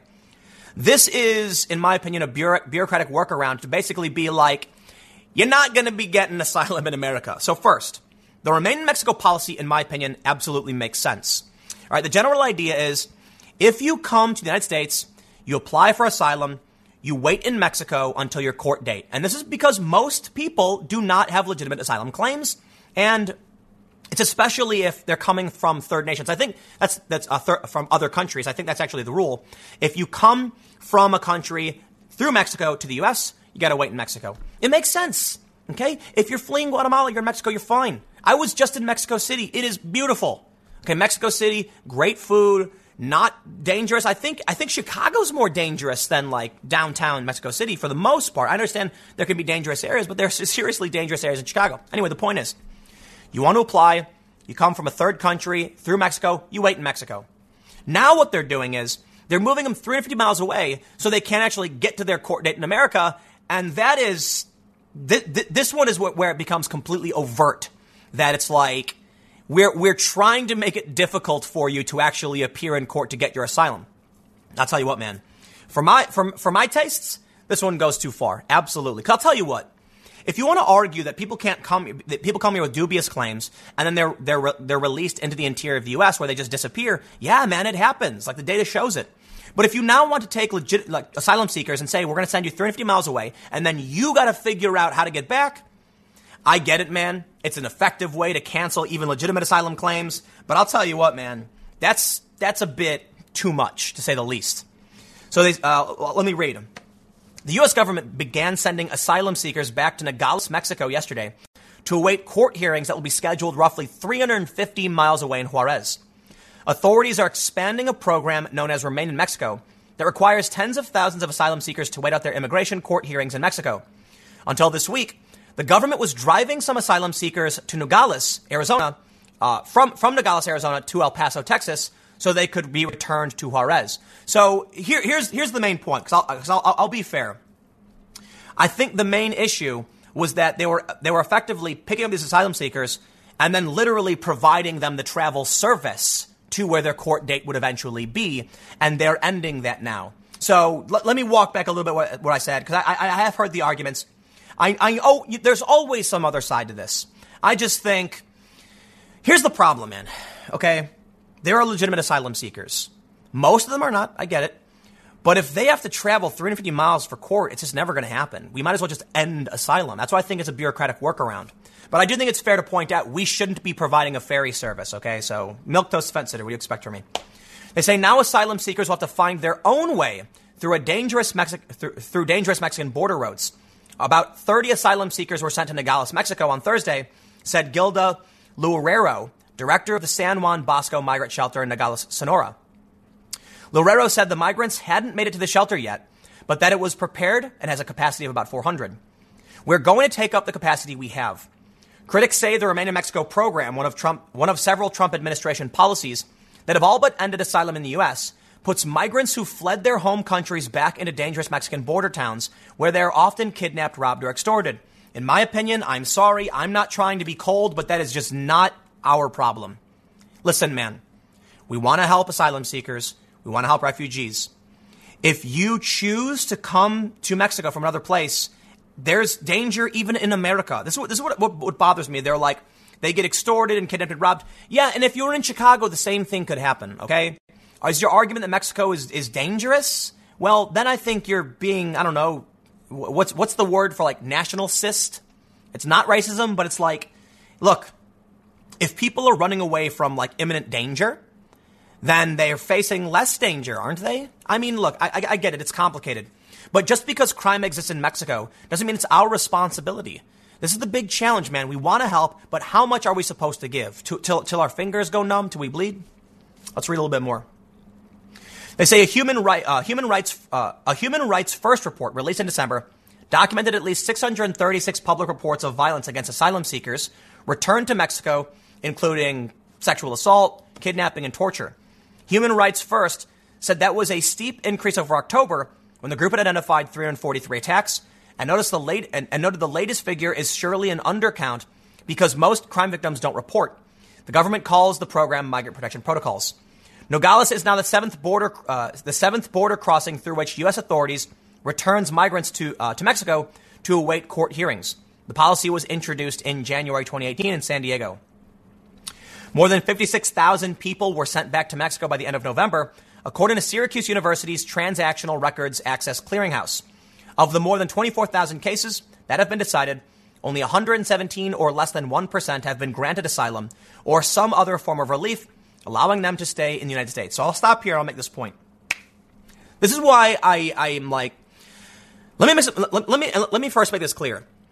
The story's been a bit confusing to me from the get-go because I'm wondering, it's like, are they picking them up in El Paso and then driving them 350 miles? That makes no sense.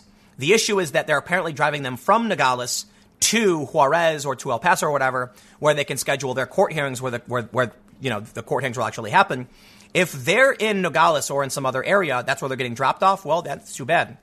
The other issue is if majority, 99% of these cases are not approved, it stands to reason that we would err on the side of saying, look, you're not getting status here. Okay, I think it's particularly troublesome that people who are from, say Africa or South America skip over all of these other beautiful countries to come to America. I do not believe it. And then when we see that only 1% actually get it, makes sense to me that they're not legitimate claims. Let me stress one point. When the migrant caravan crisis was in full swing, there was a story from Vox.com, VOX. They said that one of the migrants traveling was interviewed, and the reason they came to America was because they said they missed Buffalo Wild Wings. Apparently, they had illegally entered the U.S. before. They were kicked out, and they were coming back. They were deported. Now they're coming back. I'm sorry, Buffalo Wild Wings is not a reason to cite for getting asylum. And I know it's unfair to take that one anecdote, but I'll tell you this, man. A lot of these people interviewed were talking about luxury. They were talking about America for the American dream, not because they were fleeing violence or danger. This is the important context you need to understand when we talk about what's going on with Remain in Mexico. Only 1% are legitimate.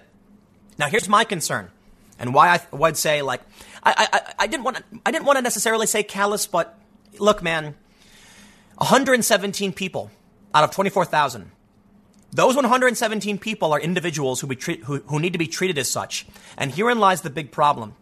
You know, it is better that 10 guilty persons escape than one innocent suffer. Ben Franklin even said 100. It is better 100 guilty persons escape than one innocent suffer.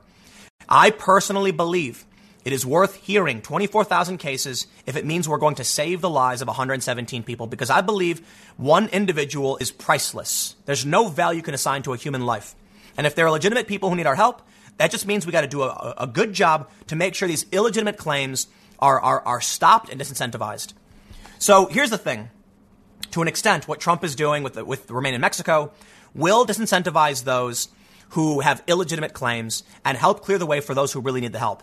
I do not like it when the left argues like, Trump is, being cold to a certain degree, because I do agree, like I said, to a certain degree it is callous. But a lot of these people act like we should literally just let everybody in. No. There are legitimate people who are afraid for their lives, LGBTQ people who will be murdered in their home countries, and we need to protect people. It's what good people do. But we are being exploited. So, you know what? Let me read a little bit more. They say U.S. authorities have lauded the program, saying it's helped to significantly reduce illegal border crossings. The Border Patrol apprehended just over 33,000 people along the southwest border in November, compared to 144,000 in May, when border crossings peaked.